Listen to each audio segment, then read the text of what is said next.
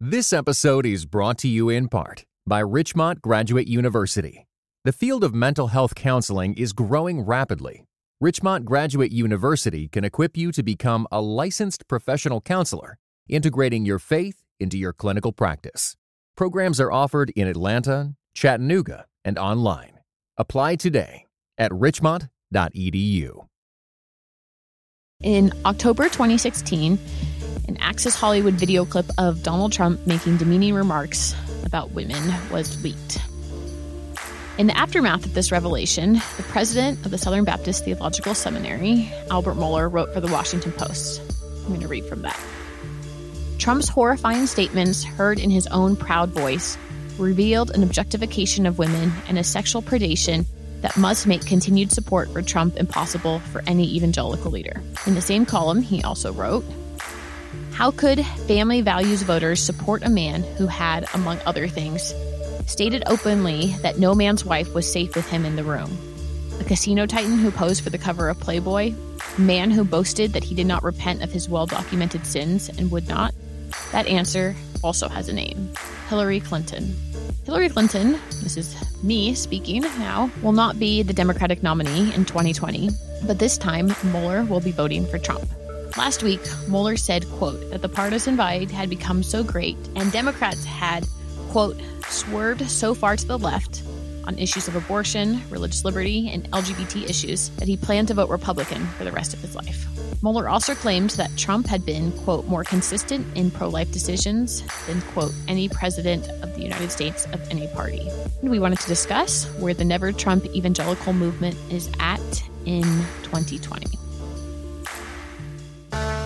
It is Wednesday, April 22nd, and you're listening to Quick to Listen, where we go beyond hashtags and hot takes to discuss a major cultural event. I'm Morgan Lee, digital media producer at Christianity Today. And I'm Ted Olson, editorial director at Christianity Today.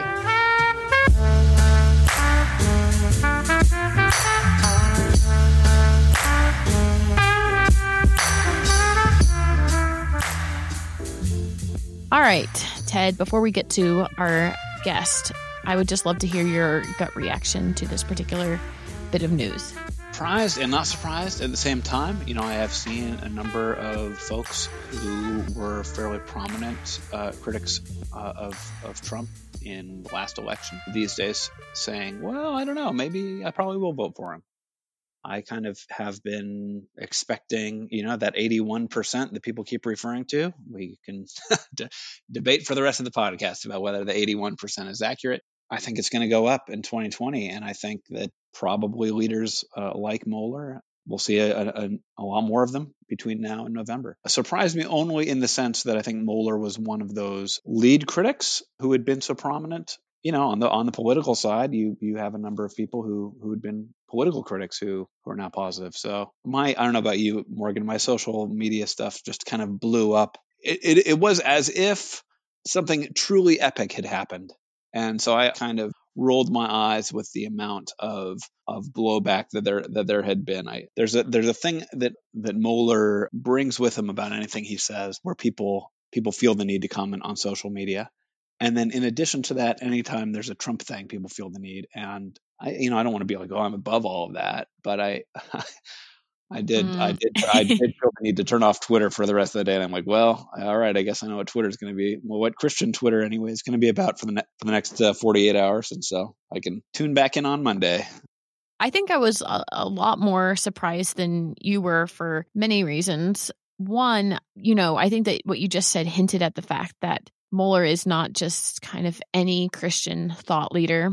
You and I had kind of discussed that many Southern Baptist circles, there's a little bit of a cult of personality around him. He also is in people's ears, Monday through Friday through his podcast, The Briefing. And I know a number of people who listen to that and kind of enjoy getting his spin and his take on how he's understanding the current events that are happening. And at least when I've listened to it before, there's definitely a gravitas that he approaches things when he is talking about them. He notably did not give all of these answers that we had just talked about in the introduction on that podcast. He did that on a different Q&A session, which may be important to note. Yeah. Together for the Gospel, right? Yes. The Together for the Gospel, I guess, digital version of the conference, since they didn't meet in person this year. I left myself just really scratching my head about why he had chosen to speak out about this particular issue in that particular moment. What type of capital, why he wanted to spend the capital that he was spending. Yeah, it doesn't seem like that's something that Mohler does very lightly. He seems like he keeps a very kind of managed sense of how he's quoted and how he's seen. And yeah, I just was like, wait, why would you want to put that out on that medium at this time? And especially given that we're in the middle of this pandemic too, and it seems to be showcasing a lot of the president's incompetence at this time. It felt very strange to then say that he would be backing it. Whereas I would have expected if this would have been more of a thing, say if we were in September or October, and it suggested that there might be critical reasons to think that Trump would not be reelected. So that was just seems strange to me. It felt more off the cuff. I don't really think of Mohler as being an off the cuff person, and this felt off the cuff. Yeah, I get that.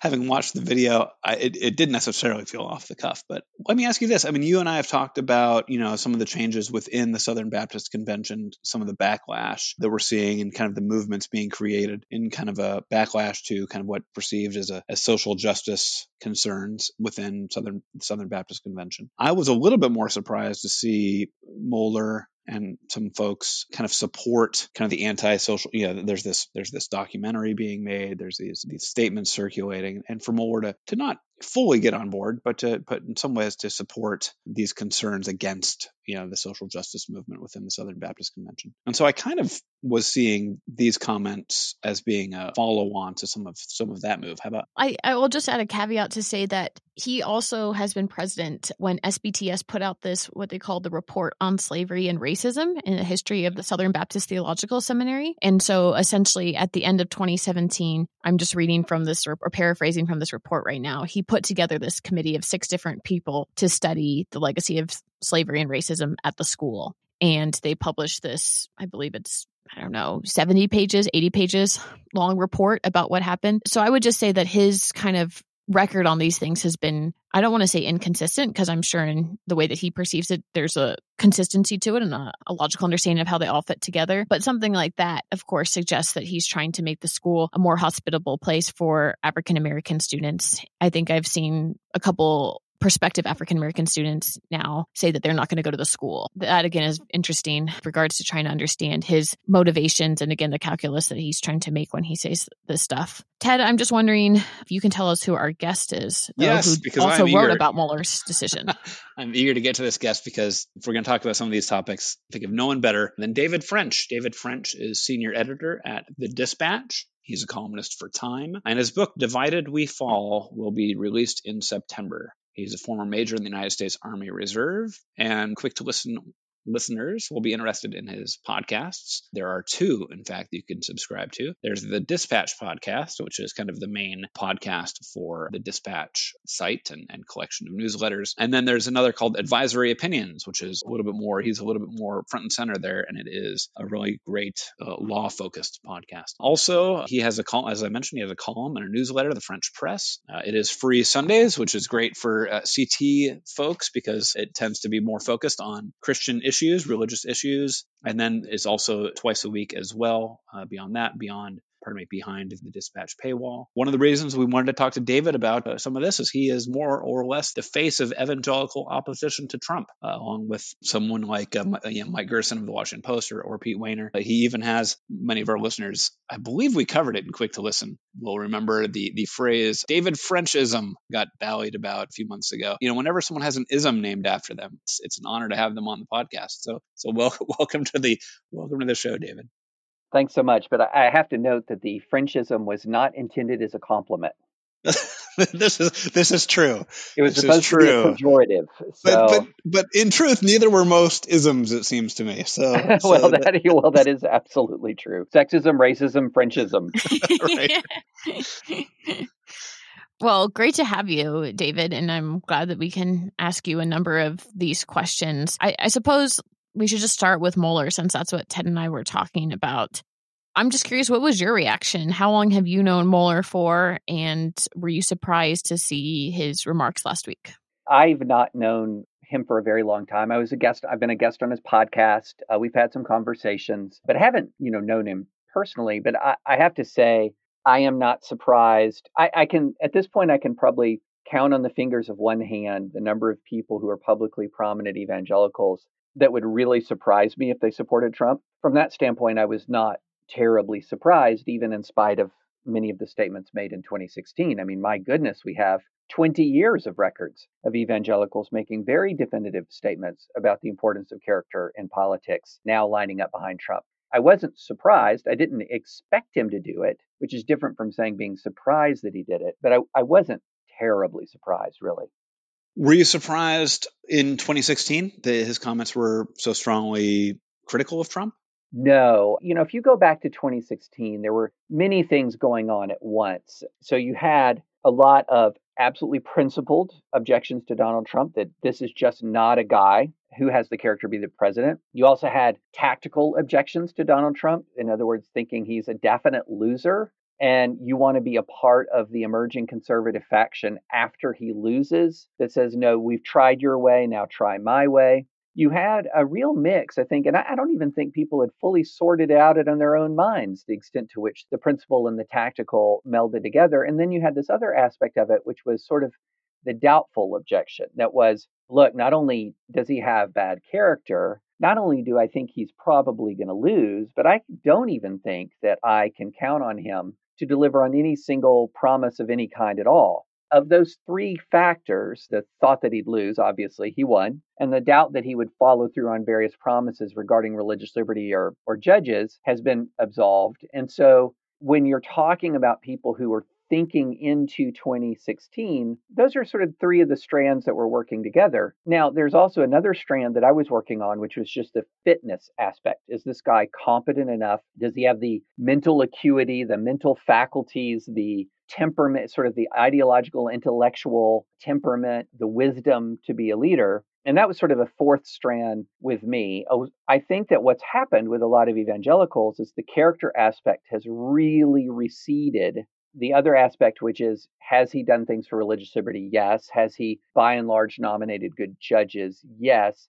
Has really come to the fore. And so it's created a huge tension. One other thing that is very important is, and you guys know this at CT very well, there is a very large undercurrent of anger and fury within the white evangelical world in support of Trump. And so that if you are opposed to Trump, there is an awful lot of cruelty and anger and malice and fury that heads in your direction almost every time you peek your head above the foxhole to write or tweet or talk about this guy. And so there's this very strong pressure that it's almost sort of like the old saying that there's few feelings better than when somebody stops hitting you with a hammer. That there's this constant hammering. There's this constant hammering that happens when you are not supporting Trump. And part of this is a reflection of the character of the man, because he specializes in cruelty and malice himself. And so a lot of the advocacy on his behalf, even sadly within the larger Christian world, echoes that cruelty and that malice and that those relentless personal attacks. There's one thing, if there's one word that comes up most often in the letters that we've seen here at CT, and I know I've seen it in the comments to some of the things you've written, is people saying that they want a, quote unquote, a fighter, they want, and I think that is interesting. That is the kind of the dominant lens, I think, that a lot of people are viewing the Trump presidency. You have a long history of both legal work, supporting, literally, I guess advocating, but I suppose fighting in one sense in the courts on behalf of religious liberty and this kind of thing. But you've been around over the decades, and you've seen a lot of kind of evangelical rhetoric about, uses some of that fighting for rights language. Do you see this as chickens coming home to roost, or is this really something new since 2016? I think there is a sad reality of sort of the larger evangelical voting public. It's really hard to disentangle it, just essentially the Republican Party. If you're going to talk about sort of evangelical Republicans, of the two words, what would you put in all caps? Would it be evangelical or would it be Republican? And I think that what you've seen is that in spite of sort of 20 years of statements to the contrary, going all the way back to 1998 and the apex of the Clinton scandals, is for a long time, I think evangelical Republicans thought of themselves as evangelical in all caps and Republican in regular case. When push came to shove, when it came to your public political persona, what ended up happening is that evangelical was in lowercase and Republican was in uppercase. When you read something like the Southern Baptist Convention's resolution on moral character in politicians, you realize it's just completely incompatible with support of Trump. So this is the 1998 resolution that was passed in Salt Lake City that contains a number of theological statements about the importance of character in politicians with some responsive, be it resolved clauses that say, well, what's our Christian obligation? And so one of the whereas clauses is, whereas tolerance of serious wrong by leaders sears the conscience of the culture, spawns unrestrained immorality and lawlessness in the society, and surely results in God's judgment, with some scriptural citations. If in a vacuum you asked a Christian, is that a true statement? Yes, absolutely. And then there was the resolved clauses, like, be it resolved, we urge all Americans to embrace and act on the conviction that character does count in public office, and to elect those officials and candidates who, although imperfect, demonstrate honesty, moral purity, and the highest character. Is that consistent with voting for Donald Trump? And the answer is no, it's just not. And so what ended up happening, I think, is evangelical Republicans for a long time could see no tension between those two terms. And that allowed them to sail forward with some very confident moral declarations. But then in 2016, those two terms, evangelical and Republican, became in great tension with each other in some important ways based on the declarations made for years and years and years, and one term yielded to the other. That's my argument.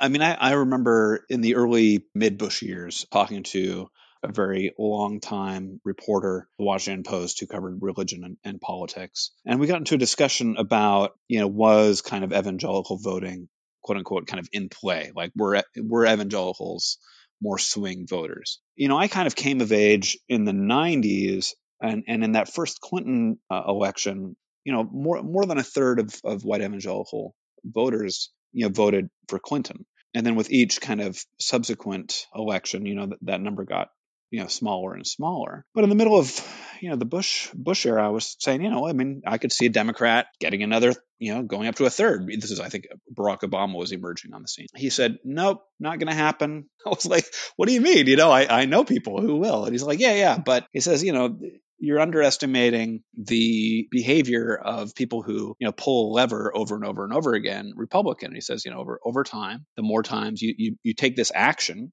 it's an action that reinforces an identity. He's like, so by now, yes, a number of these evangelicals who may have voted for Clinton have voted Republican by now. And he said they have done it so much that now they identify more as Republican, and that number is just going to keep shrinking. And I argued so strongly that I thought, no, I think that there's still a swing, but the numbers have not necessarily proved my case there. And that's why I'm doubtful that 81% will be the high watermark. I think it can increase from there. Part of it for the reason that some of the people who may have answered yes to the do you consider yourself evangelical or born again in 2016 may answer no to that question in 2020. I guess one question that I have following up on that is this SBC resolution does specifically mention electing officials. One thing that has we've kept facing here at Christianity Today is this question of that word supporting Trump. What does it mean to support Trump? Should it matter? Should we give attention to the fact that Mohler made these comments in response to a question in an Ask Anything forum? I guess when we think about Christian leaders talking about Trump and talking about that they're telling people that they're going to vote for Trump or that they're not going to vote for Trump, does answering a question on why you're voting the way you're going to vote, is that different from, like, say, Wayne Grudem, another kind of prominent SBC Southern Baptist theologian, proactively wrote an article on why he's supporting Trump? I guess the question is, A, for Mohler, does it matter that it was an answer to a question? And B, the general principle, should Christian leaders say no comment when asked about their voting, or is it an important part of leadership to kind of state your plans? Well, I think part of it depends on what is your role. I'm evangelical. I'm PCA. I'm not SBC. I'm PCA. But as part of my public role in life, I feel like it's important for people to know where I stand politically. Now, if you're a pastor of a local church, I can think of a million reasons why you would not want to engage in a political endorsement. Now, but you do raise a very interesting distinction between supporting and voting. What ends up happening in 99 people out of 100 is that those two terms get very blurred. The instant you say, I want to vote for Donald Trump, you are declaring, I want him to win the election. And as soon as that happens, a powerful incentive structure kicks in. And that incentive structure says, every time I criticize him, I'm providing fuel for those who would seek to defeat him. If you're a supporter of his, there are reasons why when Trump gets up there and he speaks and everyone around him then starts to just praise him, or that he really exerts a strong arm on governors and others to try to get them to praise him, you suddenly put on the red jersey. And when you're wearing the red jersey, just like when you're wearing the blue jersey, there is a very strong incentive to minimize the things that he does poorly and to maximize the things that he does well, which then contributes to sort of these. One thing we should be clear about when we're talking about a lot of this stuff, we're talking about people who inhabit sort of the political class of the United States. Rank and file American voters are often not possessed with even a fraction of the knowledge about their candidates that a lot of these people inhabiting the political class possess. What you're doing is you're essentially often, and again, 99 times out of 100, look at it this way. As soon as you say, I'm voting for Trump, it's almost as if you become Trump's lawyer for free. And what does a lawyer do? A lawyer argues the interests of his client. But in this instance, it's also your own interest because you've added yourself to the roster. And so what begins to happen, and you've seen this, is this consistent pattern of maximizing Trump's qualities and minimizing his faults. And it repeats itself and it becomes so self-reinforcing that I will speak to people who should know better, who are completely unaware of common criticisms and common facts about Trump because they've become so, and I'm not going to say Mueller is that. I can think, and I can count on the fingers of one hand the number of Christians who have said, I'm going to vote for Trump, who are still able to call out bad things that he does publicly, because it becomes very rare, very fast. David, let me ask you a question. I mean, that sounds like possibly an argument against voting. I mean, this is an argument very similar to what I have heard in journalism circles, where a lot of news reporters will, not vote because they're like, no, something happens to my brain once I pull that lever. I have declared a side. And as much as I want to trick my brain into neutrality, then it becomes more difficult. It sounds like the easiest way to be an honest broker as a Christian, given what you're saying, would also be to say maybe Christians should abstain lest they compromise and stop criticizing things that need to be criticized. Is that the argument, or is there a better? No.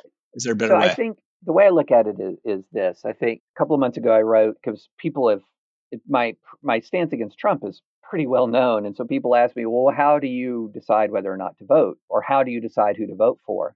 I don't like this idea of a checklist that says somebody who is going to be pro-religious liberty. So I'm socially conservative.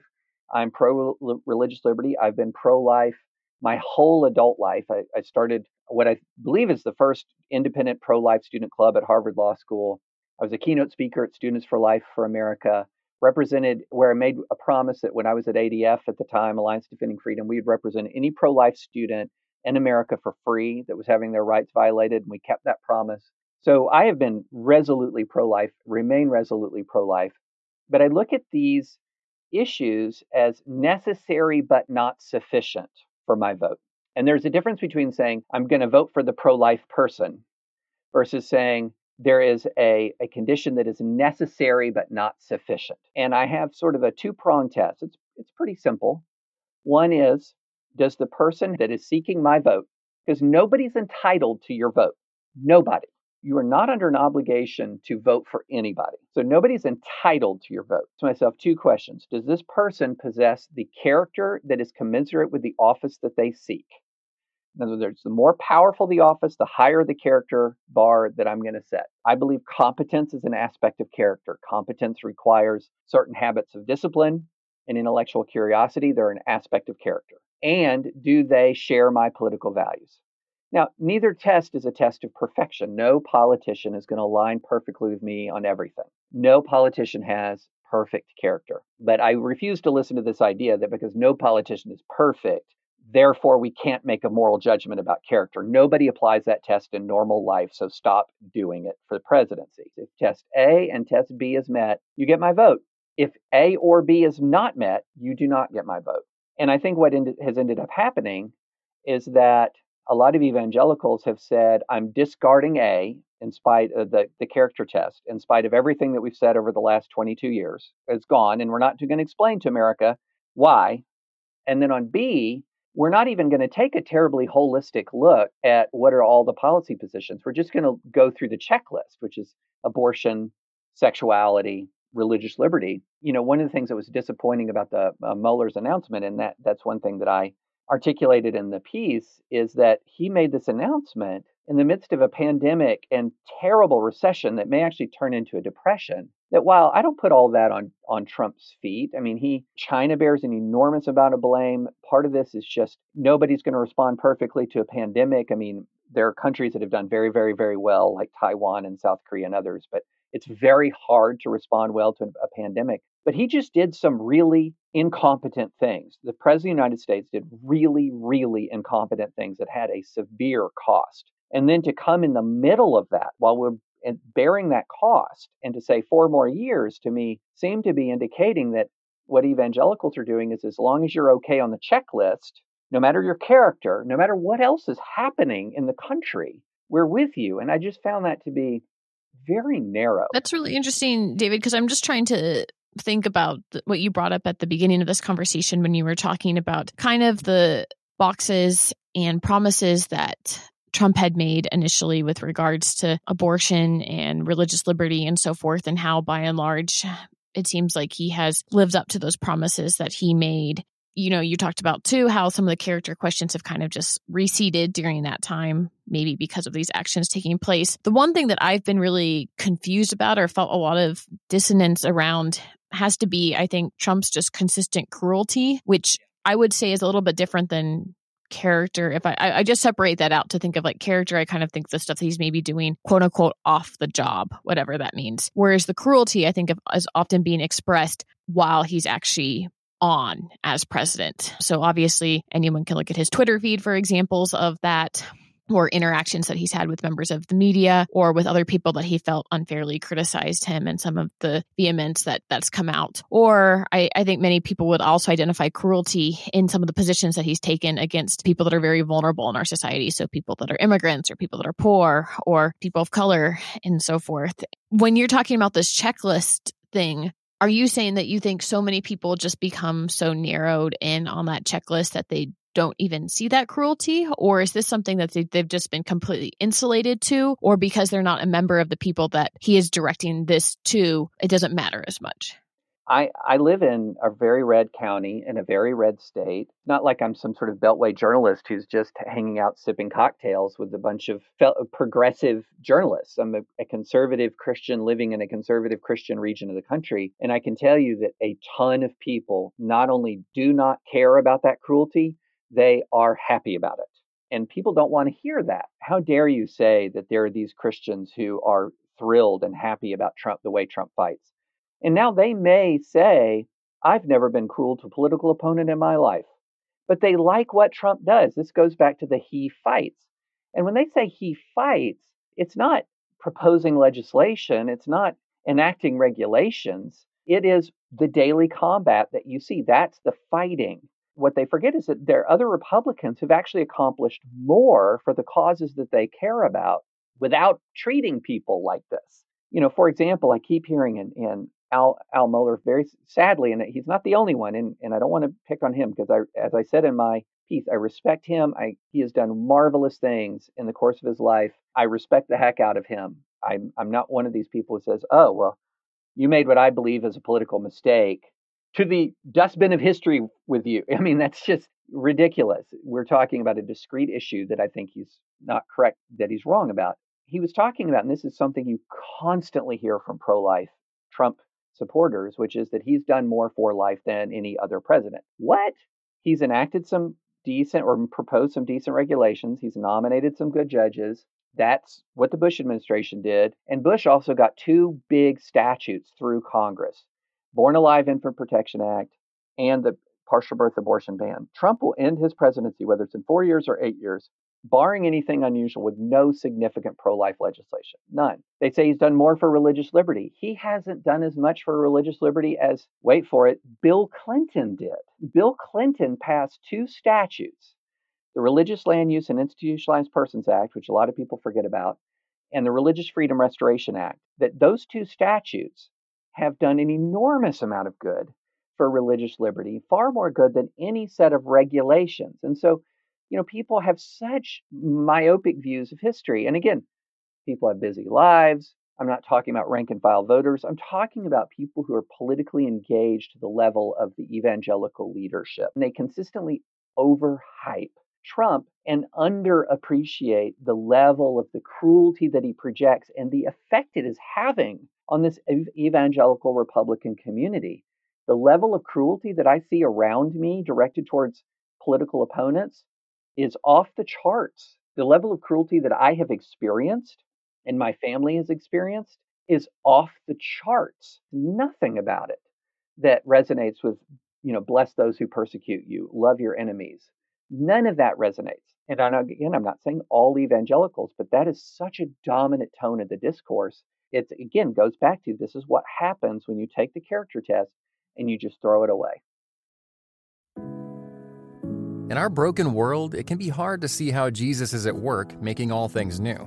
That's why every day, CT testifies to the reality that Jesus is alive, transforming his world and bringing his kingdom to bear through redemptive storytelling and global reporting. Whether it's a pastor in Brazil who uses CT in Portuguese to lead his ministry, or a young believer who wants to think biblically about our culture, CT comes alongside believers to illuminate what it looks like to follow Jesus in today's world. Jesus is transforming his world. CT is equipping his church. Give a gift of $20 to provide 150 more people with redemptive storytelling, global perspective, and thoughtful podcasts.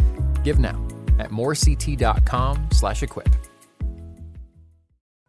What I loved most of all about Israel and why I became a Zionist was because Zionism was a rejection of victimhood. A few weeks ago on CT's The Bulletin, we launched Promised Land, a new podcast about Israel and Palestine in a post-October 7th world. 6:30 a.m. we're in our synagogue praying, and sirens go off, and they're going on.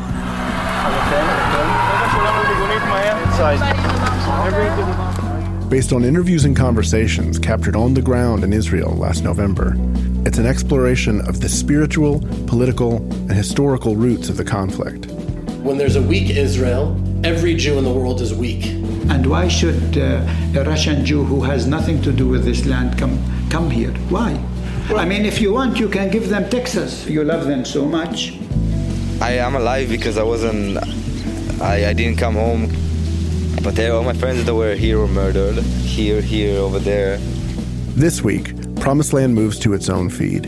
You'll find links in the show notes, so if you haven't heard it yet, you can go catch up and catch the new episodes as they come all in one place. Having said all that, David, I am curious if since the 2016 election happened, if there have been moments when you have felt your own never Trump convictions being tested, and if you can share a little bit about what those circumstances were. No. Not All at right. all. I mean, look, I had three main concerns about Trump. Trump's character, including competence, Trump's policies, and the people around Trump. Other than that, he was fine. But there has not been a moment since he's been president where his character, there has been any evidence that Trump is anything other than the person that he's been and was during the campaign. It's almost kind of a joke at this point, like he'll have a really good press conference or he'll give a good speech and people will say, well, this is the day Donald Trump became president. And then 14 hours later, he's tweeting out nonsense, something that would be completely intolerable if any Democrat did it to conservative evangelicals. And so on the character point, he's not changed. Now, on the policies, there was a point in 2017 where I was much more positive about this presidency than I am right now. I mean, he passed a decent, I'd call it a B- tax cut. He had demonstrated that he was going to nominate good judges. He actually seemed to be on the verge of a sensible immigration compromise before that got torpedoed. And I was in favor of moving the embassy to Jerusalem, which is a very minor point, but a good thing. And I was thinking, wow, this is a better policy outcome than I thought. He begins this process of cozying up to Kim Jong-un. He launches a trade war that has negative consequences. He undermines alliances. When I look at it, all of these people say to me, well, you got it. You can't object to Trump's policies. I'm thinking, oh, I can because I don't view politics just through the prism of the simple checklist. And then he continues to surround himself. I mean, he walked into the White House with Steve Bannon at his side, and Steve Bannon had said before he joined the Trump team that he wanted Breitbart, his publication, to be a platform of the alt-right. And for those listeners who don't know, the alt-right is a white nationalist movement. And that guy was the chief strategist for the president of the United States. And so, no, I've never really been tempted. I had a question about what is it that you're hoping for. There was an interesting piece published this week by Andrew Walker. For those who don't know, he's associated both with Southern Seminary, he's a faculty there, and he's associated with Russell Moore's Ethics and Religious Liberty Commission as a scholar there. Anyway, he published a piece this week, kind of at least implicitly arguing that kind of Christian never-Trumpers are binding the conscience of fellow believers and to some degree treating Trump voters, maybe if not as total unbelievers, at least making sinful actions. I'm curious if you think that voting for Trump is actually a sin. Do you think that the Christians are obligated not to vote for Trump, or what is it? If they do vote for Trump, that they're obligated to? I think it's a mistake. There's a wide spectrum of people here. So the bottom line is you have tens of millions of Americans who, I'll give you a great example. So not long ago, I was at a church event. This super sweet lady comes up to me and she says, David, why don't you like our president? There's a lot of reasons, but I've kind of, in super fast conversations, I just tried to very kindly say to her, I just wish we had a president who lied a lot less. And she looked at me and with absolute sincerity said, he lies? It reaffirmed to me, we're dealing with a wide variety of human knowledge about who Trump is and what Trump has done. Look, there's an awful lot of Christians. They're going to go into the voting booth, and based on what they know, what they understand, what their experience is, they're going to vote for Donald Trump. God bless them.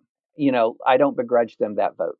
What I'm talking about is the political class of Christian leaders who know facts, who know history, who are leaders, who are intellectual leaders, who are theological leaders. They know about the 1998 resolution. They know about the history of evangelical engagement in the culture. I think that many of them are making a grave mistake, and some of them are sinning. When I say that they're sinning, they are misleading their congregations about who Trump is. They're misleading their listeners about the past, the present, and the future. And I think some of that is flat out sinning. And if you perceive me as trying to prick their conscience, you perceive that accurately. Most of my friends are going to vote for Trump. Basically, my entire extended family, outside of my immediate family, is going to vote for Trump. Love them. It's not like we sit around talking politics all the time. We talk SEC football far more than we talk about the presidential race. When you're talking about the class of people who've been engaged in the intersection between faith and politics for a long time,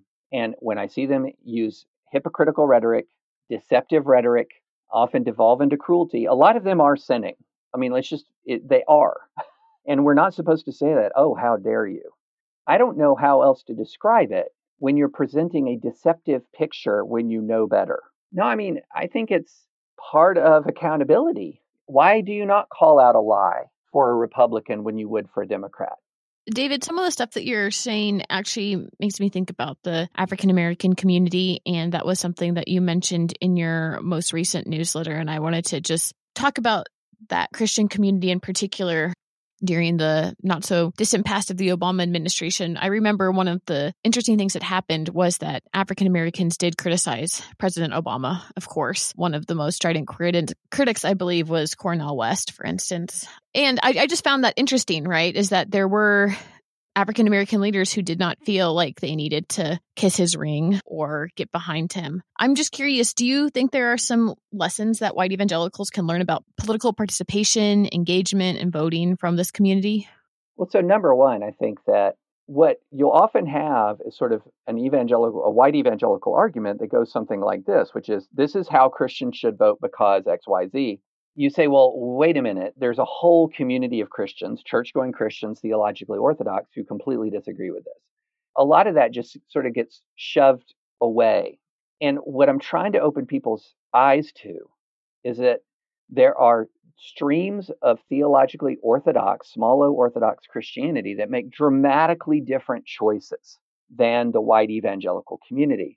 And I feel like the white evangelical community is fooling itself if it is believing that what it is engaging in is some sort of dispassionate theological analysis that is yielding an inevitable outcome, because that's not what's happening. Because there are other believers who are just as orthodox as you are, who have reached radically different conclusions, which should tell us not necessarily that African American voters are right and white evangelical voters are wrong, but that maybe this voting decision is more up for grabs than we tend to think it is when we're locked in our tribal political affiliations. Maybe when it comes to a God's eye view of this, the voting decision is more up for grabs.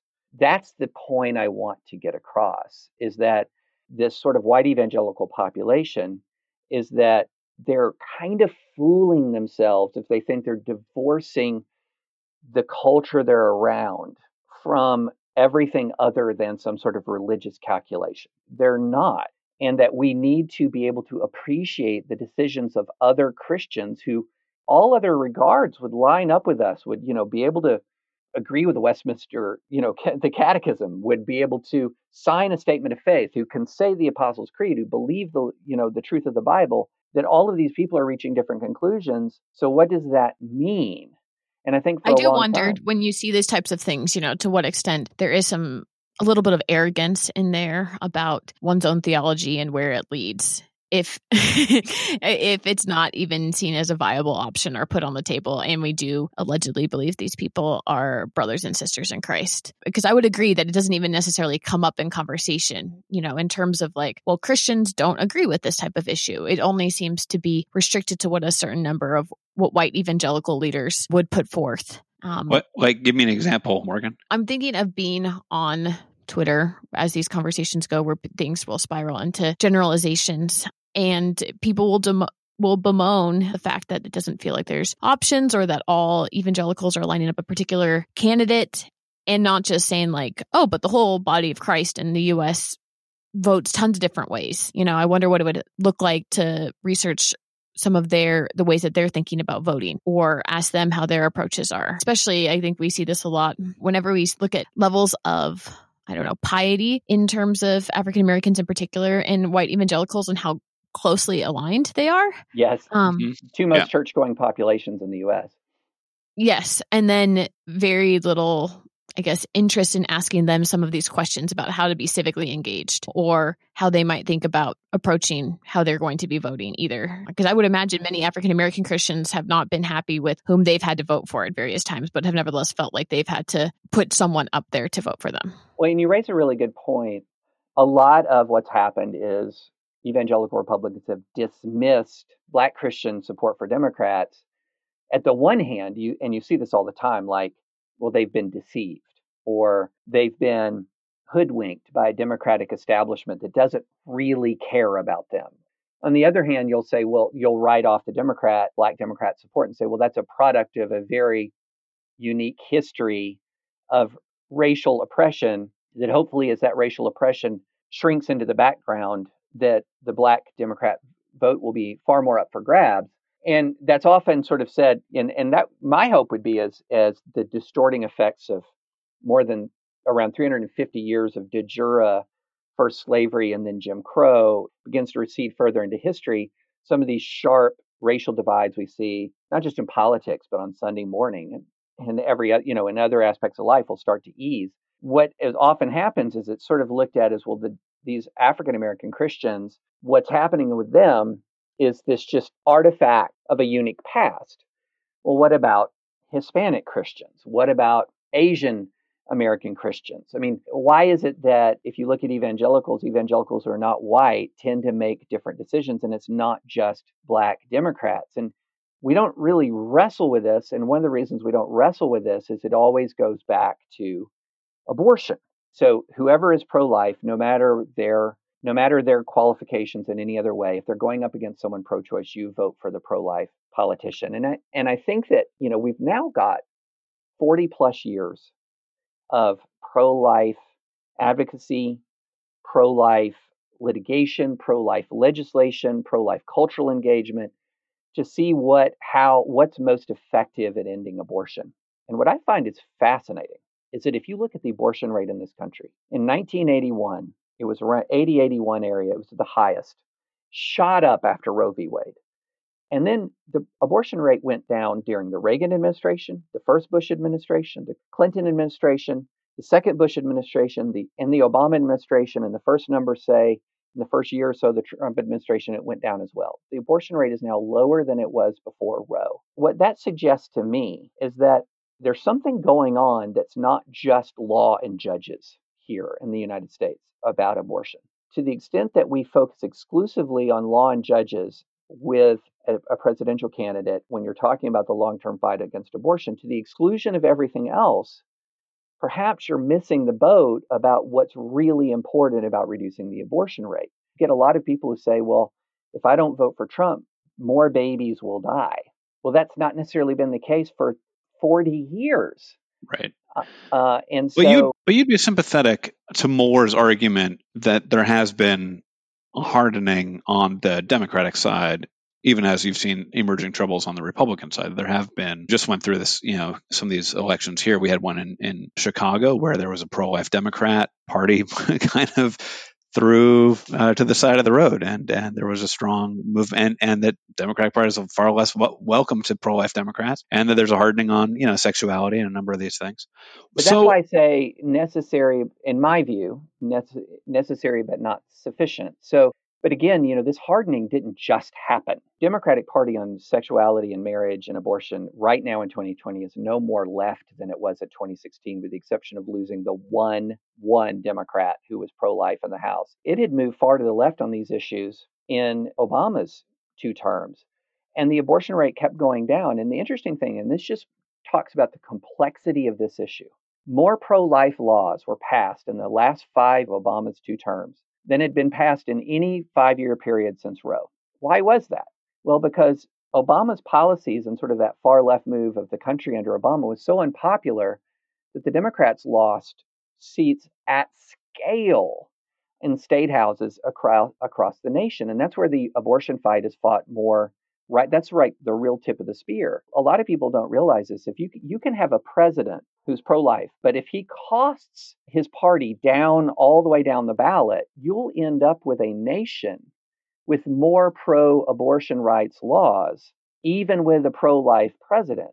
That's how complicated this is. But we put everything on the presidential race, and we say, well, America will be more or less pro-life depending on the president.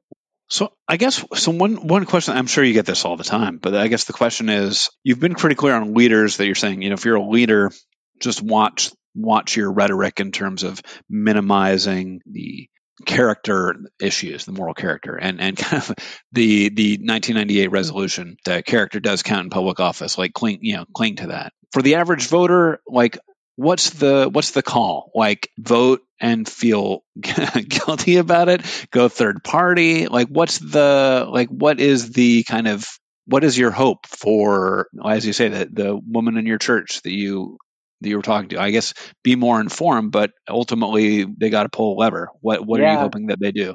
I go back to 2017 in the Senate race in Alabama.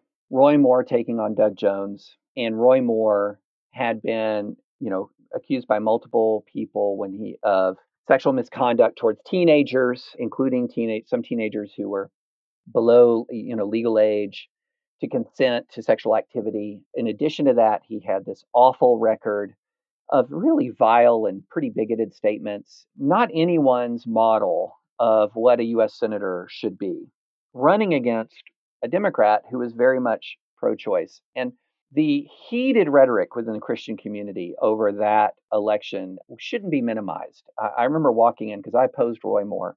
I remember walking into a basketball game at my son's Christian school, and there was a family that actually turned their backs to us as we walked in because of our opposition to Roy Moore. And the argument was, well, if Roy Moore loses and then I can't remember if it was one or two at the time, one or two in the 2018 Senate Republicans lose, then no more judges. And judges were the whole point of electing Donald Trump. So if you want to preserve what 2016 was about, you got to elect Roy Moore. And about 250,000 or so Alabama voters, mainly Republican, because this is Alabama, mainly Republican evangelical or self-described evangelical, either voted third party or stayed home. And Roy Moore was removed from American politics. He tried again in 2020 to run in the primary, got an infinitesimal fraction of the vote because he had accomplished the impossible. He lost a GOP Senate seat in the state of Alabama. Now, I would ask people, is the United States Senate better off or worse off without Roy Moore? Is the American Christian public better off or worse off not having to constantly have to deal with Roy Moore's version of a public Christian witness?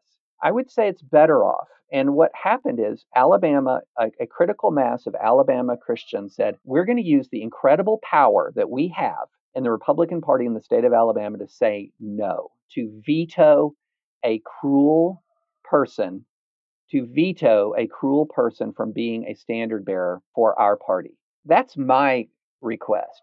Use the power that you have to veto as a veto against cruelty, against malice, and against low character, and then rally back to the flag if the flag is worth rallying around when there's a person of better character, and have faith that the United States of America is stronger than crumbling to pieces over a lost election.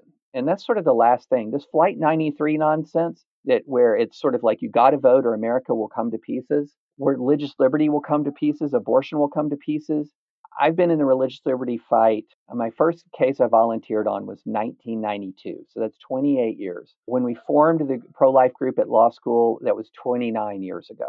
I have seen progress in the fight for religious liberty and in the fight for life for 28, 29 years. That's through Republican presidents, through Democratic presidents. We have won cases in front of Republican-nominated judges, Democrat-nominated judges.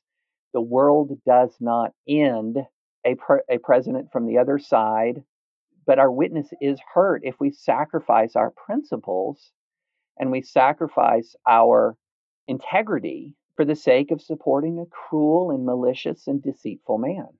David, I know that your opposition to Trump has really, made your family vulnerable / the subject of really cruel attacks at various times. And obviously you've talked about just some of the visceral responses that your neighbors and people that you know to church have had towards some of the positions that you've taken. I'm really curious though, one of the things that came up in kind of the online reaction to Mohler's remarks last week was a sense of grief and disillusionment towards evangelical leaders who it seems like there were many Christians thought were above supporting someone like Donald Trump from office. And I'm really curious if you can just talk about how you have processed your own disillusionment regarding watching many white evangelical leaders decide that they're not only going to support or that they're not only going to vote for Trump, but also to support him without very much criticism whatsoever. Certainly in the first round and back in 2016, there weren't that many people that surprised me with their support for Trump. So I wasn't disillusioned because I didn't have a tremendous amount of expectations. To the contrary, I think I have been a little bit more distressed as time has gone by, and the really significant pressure has been brought to bear that some folks have, really dramatically changed their public positions about the importance of character in politicians. I'm an all 5-point Calvinist, and in the T in tulip indicates that we as people, we've got problems, me included. If we're going to sit here and we're going to say we're going to expect explosion of virtue in the face of really intense cultural pressures to the contrary. And I do mean really intense cultural pressures to the contrary. We're going to be disappointed. And the other thing I think, though, is in this podcast, I have said some pretty stern stuff. But I do think we make a huge mistake when we take a human being who makes a political decision, even a political decision that we think is so wrong as to be sinful, and use that to evaluate the totality of that person. That's not how Christ approaches us. I guarantee you there's decisions that I have made that have been sinful throughout my life. And thank God I'm not defined by them. That's not the definition of who I am. And I want people, if I'm doing something sinful, to address it with me and to call me out on it. And I do not believe that that is condemning me. I don't think of that as you're saying to me, well, I hate you.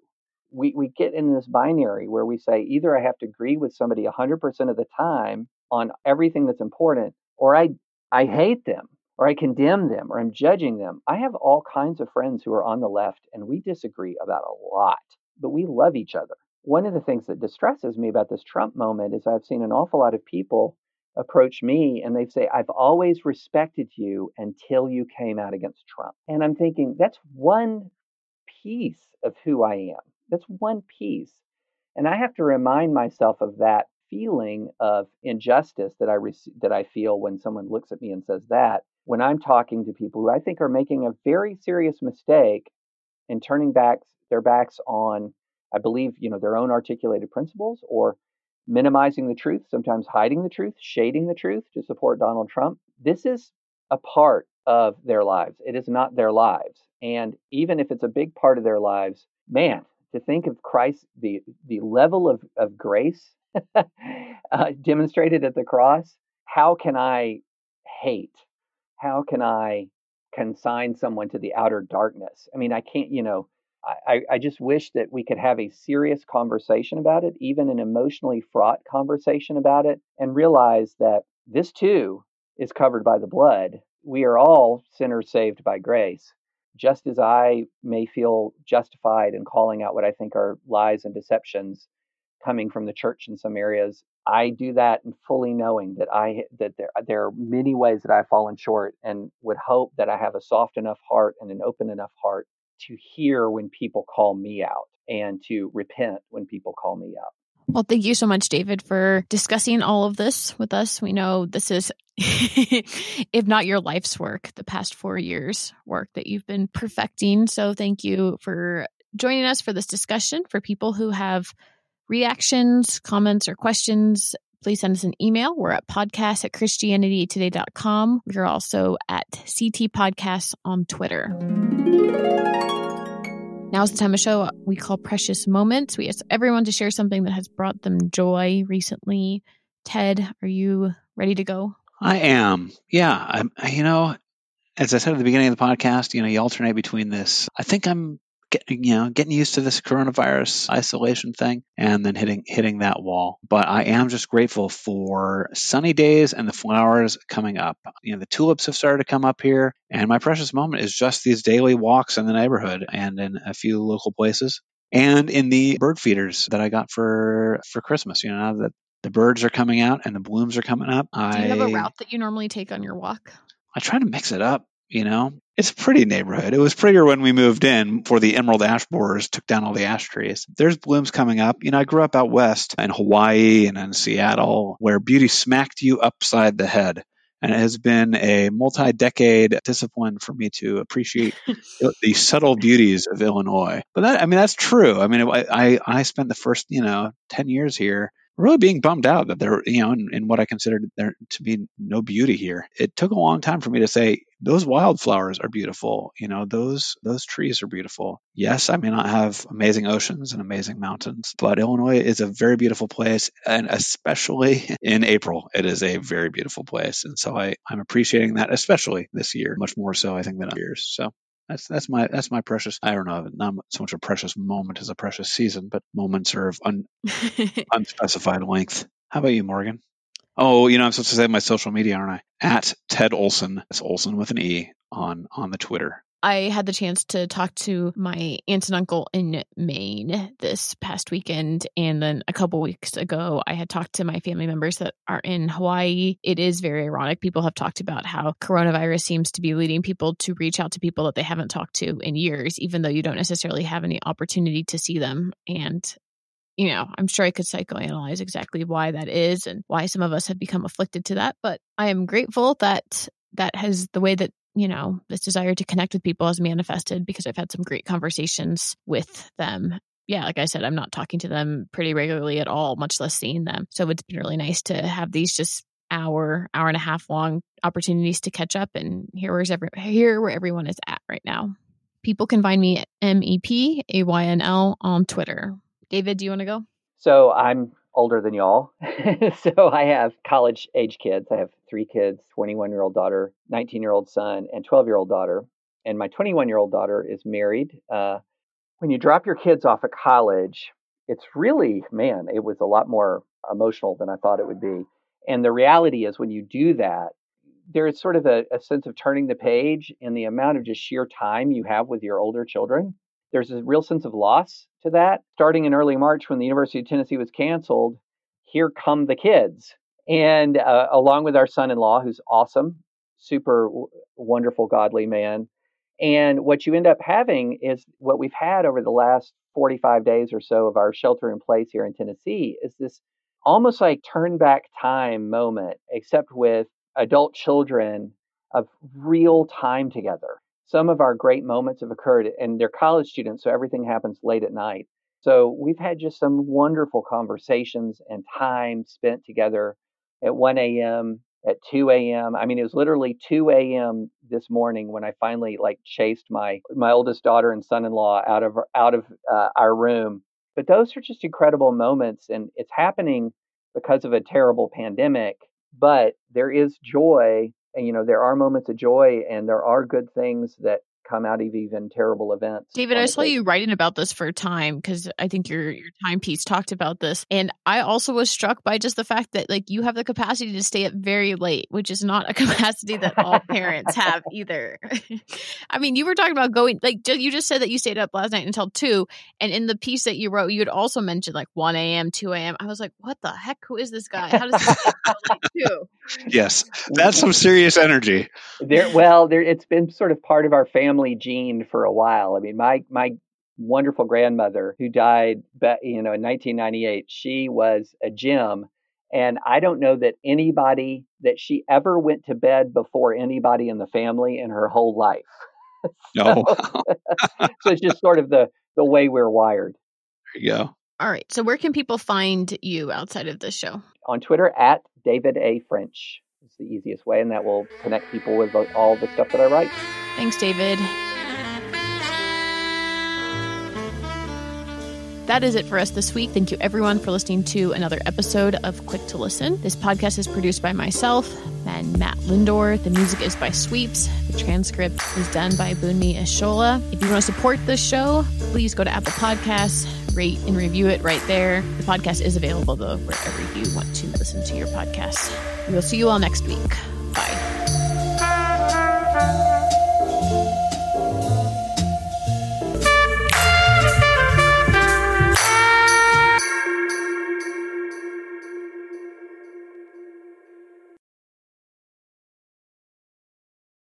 This episode was brought to you in part by the Truce Podcast.